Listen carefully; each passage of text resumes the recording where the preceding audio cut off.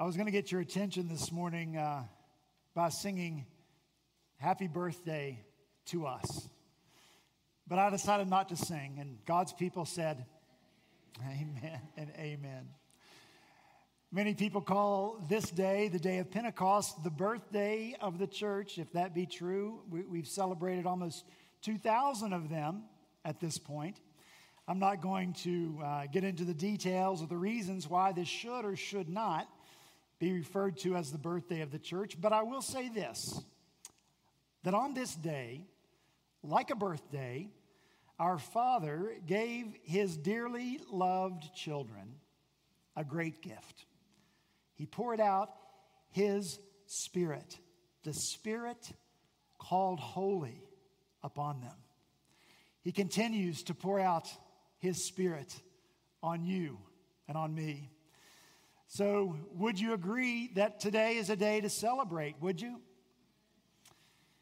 It's also a day to reflect. Another year, another Pentecost. How are we using God's good gift to us? It's a day also for us to define the relationship. How are we relating to the Holy Spirit, the third person of the Trinity? If that evaluation reveals that we are not closely connected to the Spirit, we must change. Because we can be, and therefore we must be closely connected to the Spirit of God every day.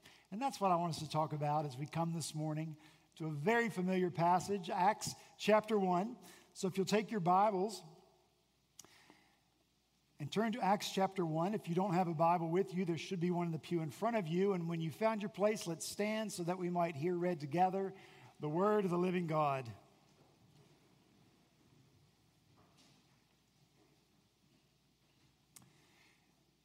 Acts chapter 1, beginning in verse 4, this is the word of the Lord.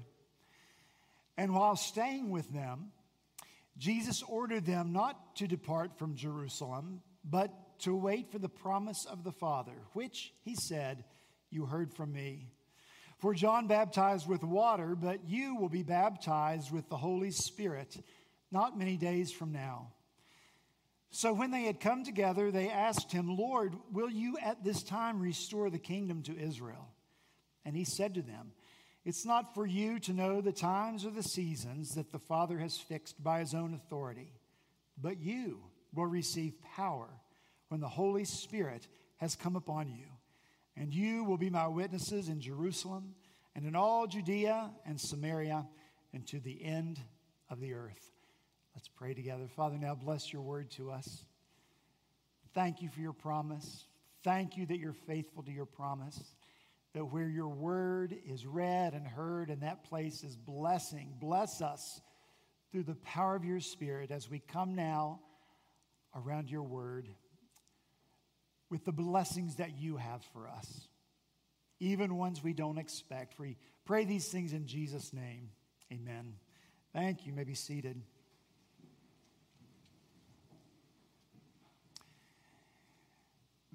This morning, we're going to look first at the importance of the gift of the Spirit, and secondly, the power of the gift. But let's begin with the importance of this gift. I'll ask you to look once again in verse 4.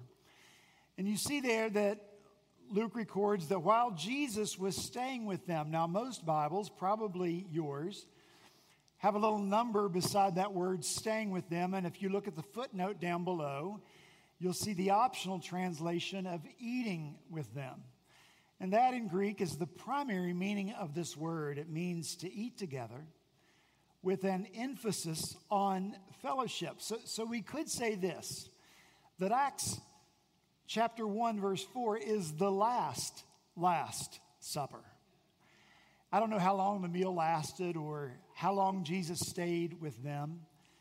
But if it's true to Middle Eastern style, they lingered long. They didn't grab it and growl and go on their way.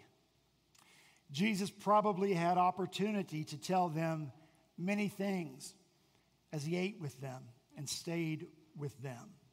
But the only detail that has been preserved for you and for me of the content of that conversation, of this Last Supper, is the promise of the Holy Spirit.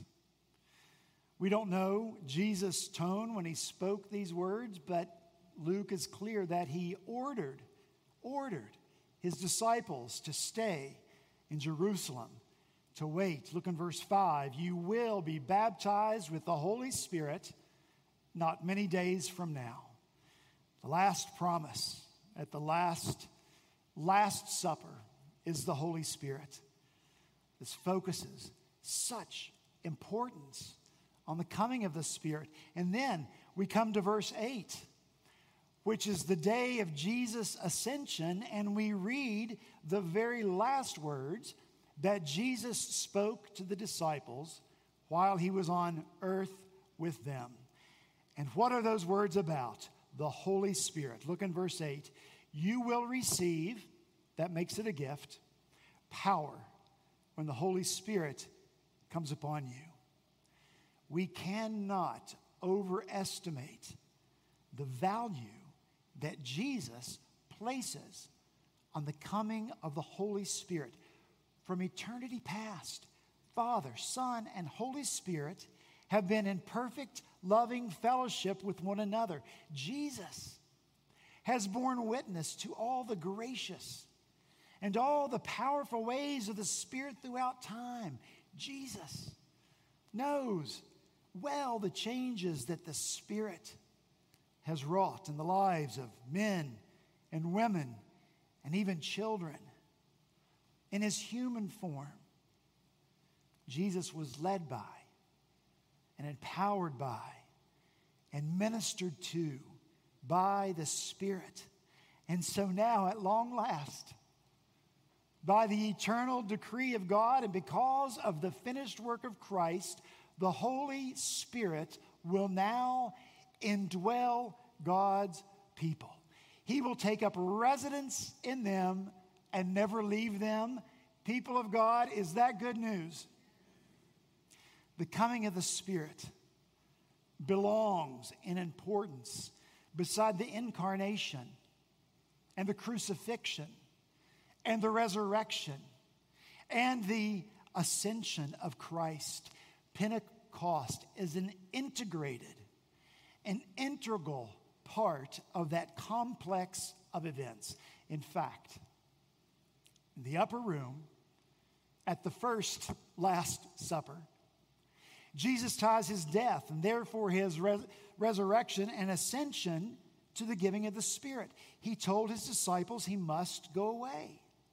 And that's how he goes away, through his death, through his resurrection, and then through his ascension, in order that he might send his Spirit. To quote Jesus in the upper room, nevertheless, I tell you the truth, it is to your advantage that I go away. For if I do not go away, the Helper will not come to you.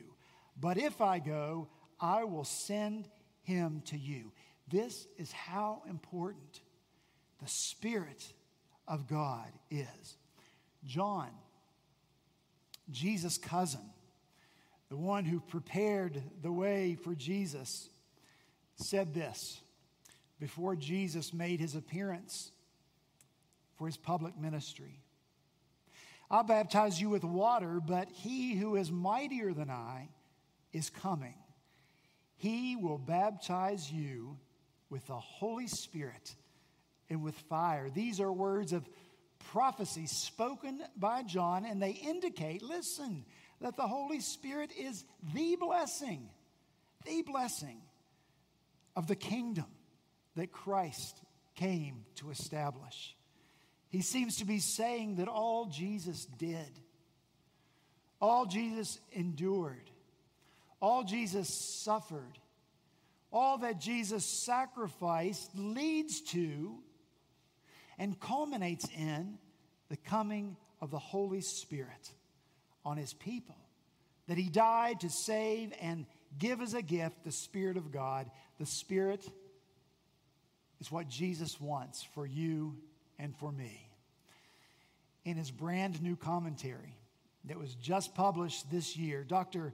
Richard Gaffin, for 40 years, professor of theology at Westminster Seminary, where he taught his much beloved class on the book of Acts, he writes this: "The Holy Spirit is, if you will, the kingdom gift par excellence, the fundamental, first-order gift, the kingdom gift of all kingdom gifts." He calls Pentecost an epical, climactic event in the history of redemption. Now, the reason I take so long to dwell upon the importance of the Holy Spirit is this. The Holy Spirit has often, and unfortunately too often, rightly so, been called the neglected person of the Godhead. The Father we love, adore, Christ we exalt, but the Spirit often is neglected. And yet we cannot know Christ apart from the work of the Spirit. The Spirit draws us to Christ. Jesus says in John 6, no one, not you, not me, no one can come to the Father unless the Father draws him, and he draws us by Spirit. The Spirit reveals our sin to us. He shows us that Christ is the only one who can deal with our sin problem, not just once, but every day. Jesus says in John 16, and when he comes, the Spirit, he will convict the world concerning sin and righteousness and judgment. The Spirit teaches us the things of Christ.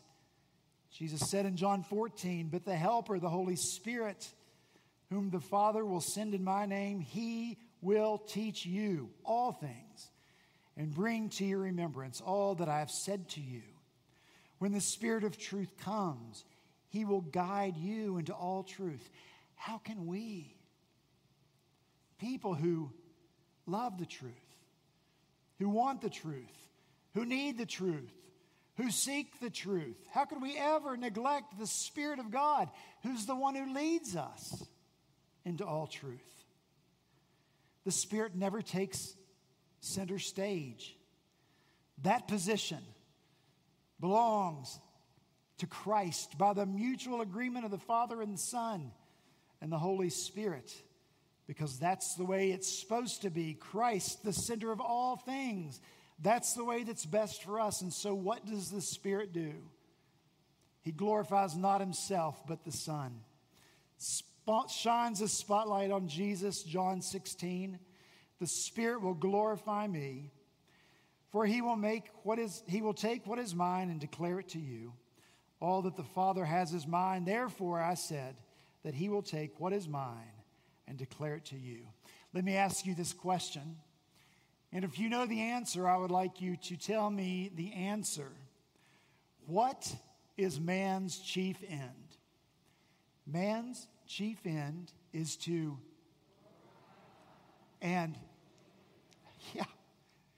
how then can we achieve this chief primary goal in our life, which is to glorify God apart from the work of the Spirit? The Spirit who brings glory to Christ. I don't know what your relationship with the Holy Spirit is like, but in order that we do not neglect it, I want to offer just two practical pieces of counsel concerning the Spirit in your life. And the first piece of counsel is this: assume.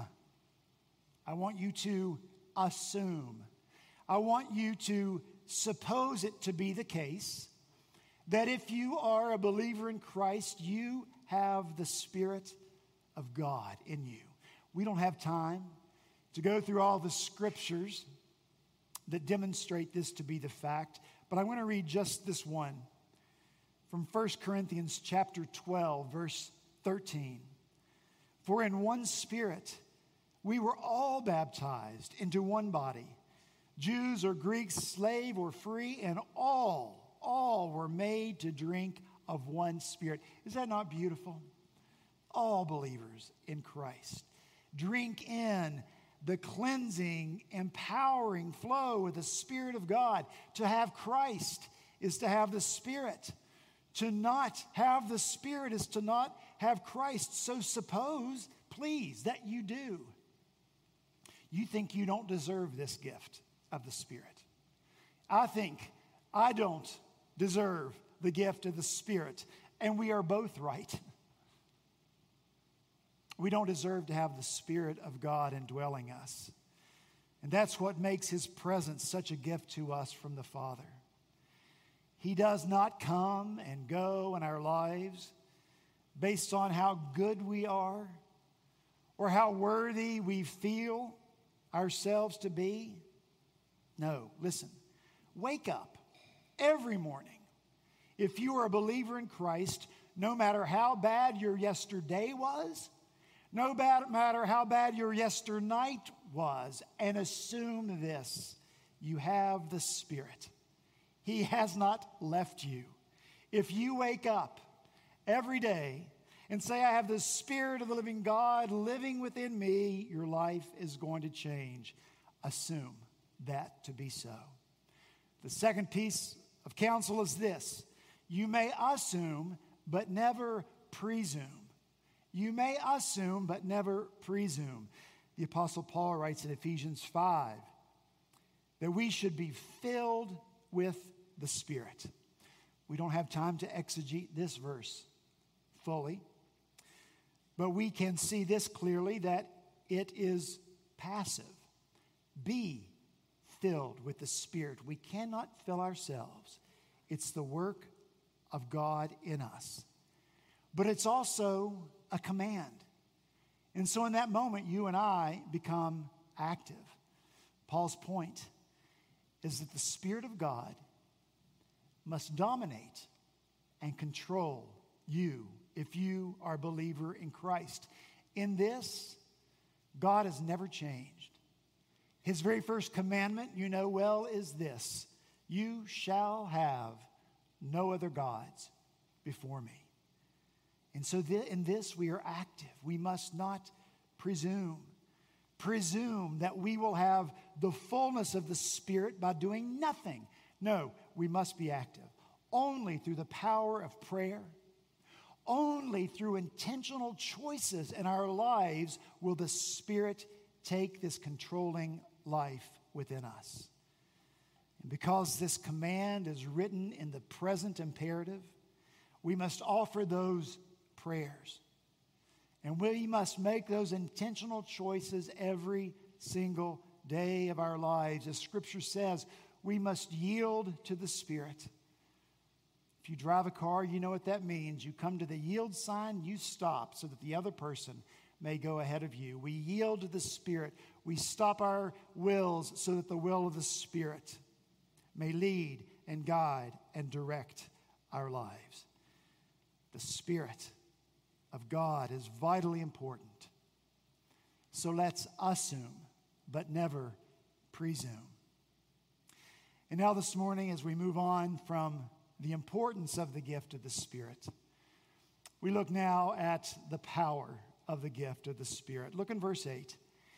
Jesus says, and you will receive power when the Holy Spirit comes upon you. I'm sure you know this already, but the Greek word for power is dunamis, wherefrom we get our English word dynamite. So go ahead and make that connection in your mind. The Holy Spirit of God, dynamite, power in your life. Power has always marked the work of the Spirit. In Genesis 1:1, we read this: in the beginning, God created the heavens and the earth. Out of nothing, God created everything. Then we read this in verse 2. The earth was without form and void, and darkness was over the face of the deep. And the Spirit of God was hovering over the face of the waters. The Spirit of God and His power go to work to order all things that God has created, to bring form to that which was formless, to order what did not yet have order. And we see then the days of creation. The Spirit of God continues to exercise that same power in your life and mine, the power to order. We tend to look outside of ourselves for chaos and disorder in our culture. And without question, when we look, we see chaos. We see disorder. It seems that little in our world is the way that it's supposed to be. And by that, I mean the way God created it to be. By that, I mean the way that it can be when people submit to the authority of the God who created all things. I don't need to make a list for you. The distortions and disorder and perversions and chaos are all around us.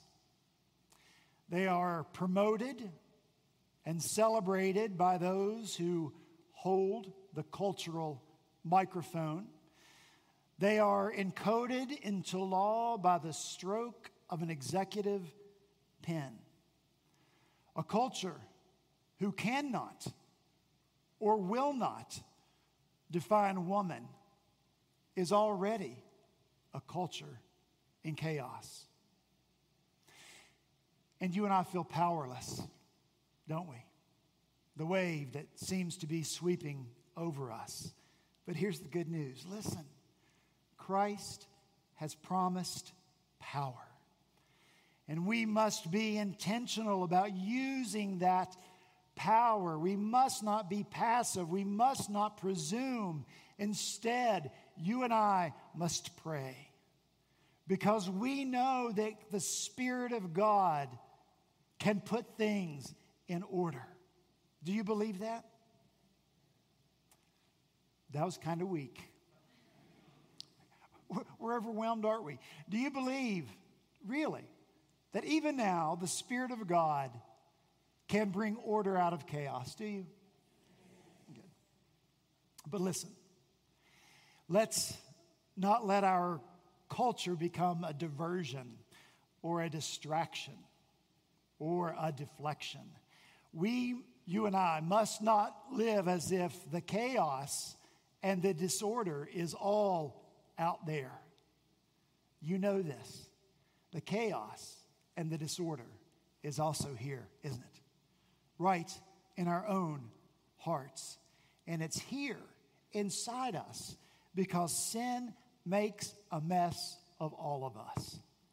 Listen, it's okay to include yourself in that. Listen to what the great apostle Paul writes, what he confesses in Romans chapter 7.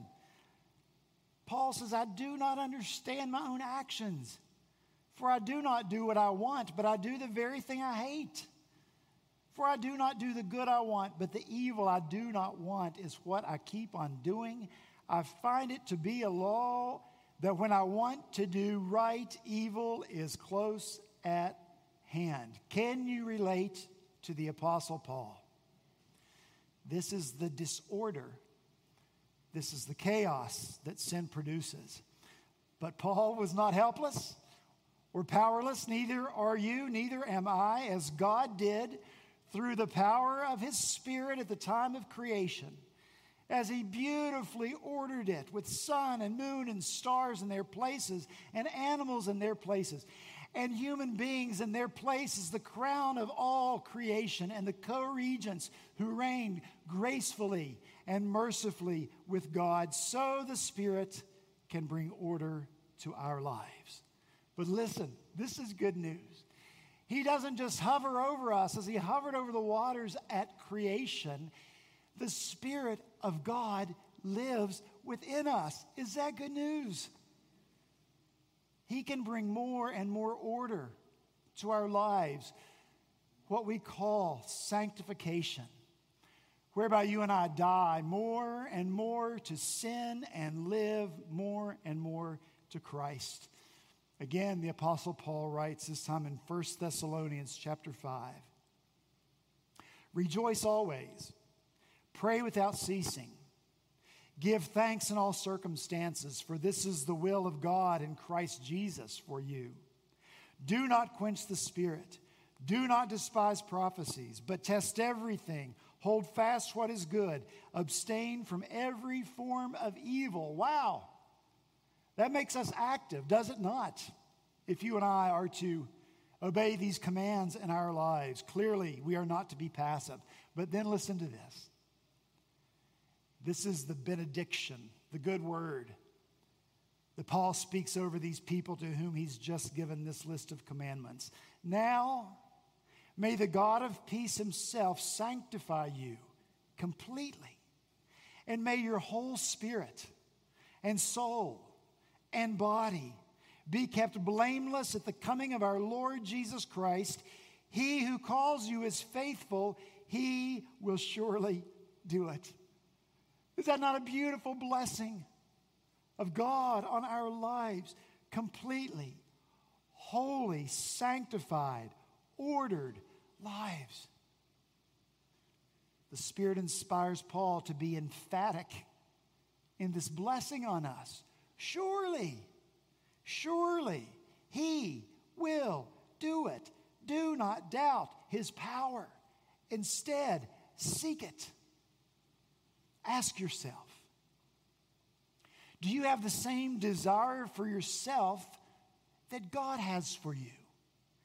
That you would be made whole throughout your being, in every component of your being that makes you you.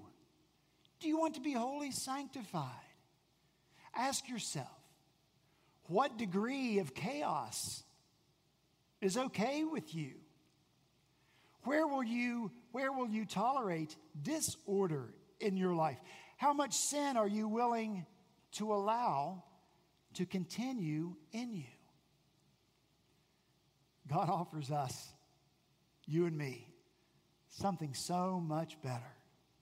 Completeness, wholeness, order in our lives, and his peace that comes from that order. But we need the power of his Spirit to have it. And so once again, here's the good news. God gives us what we need. We need his power. We have his power. The power of the Holy Spirit is that good news. So I say to you, happy birthday to us. Let's celebrate this day and every day by making important to us what is so important to Jesus, the indwelling power of the Holy Spirit. So important to Jesus that he gave his life so that you and I might be indwelled by Spirit.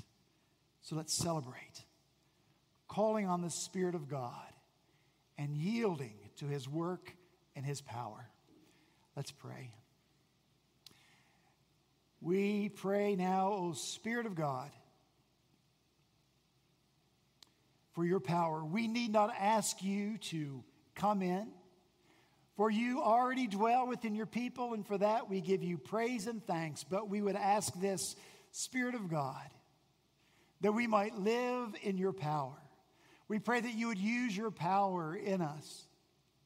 We pray that through your power we would see more and more of Christ, his grace, his love, his mercy for us, but also his will and his way for us. Help us through your power to make those right decisions, Lord, to live lives of holiness before you, for the Spirit within us is holy. Make us to be that, we pray in Jesus' name. Amen.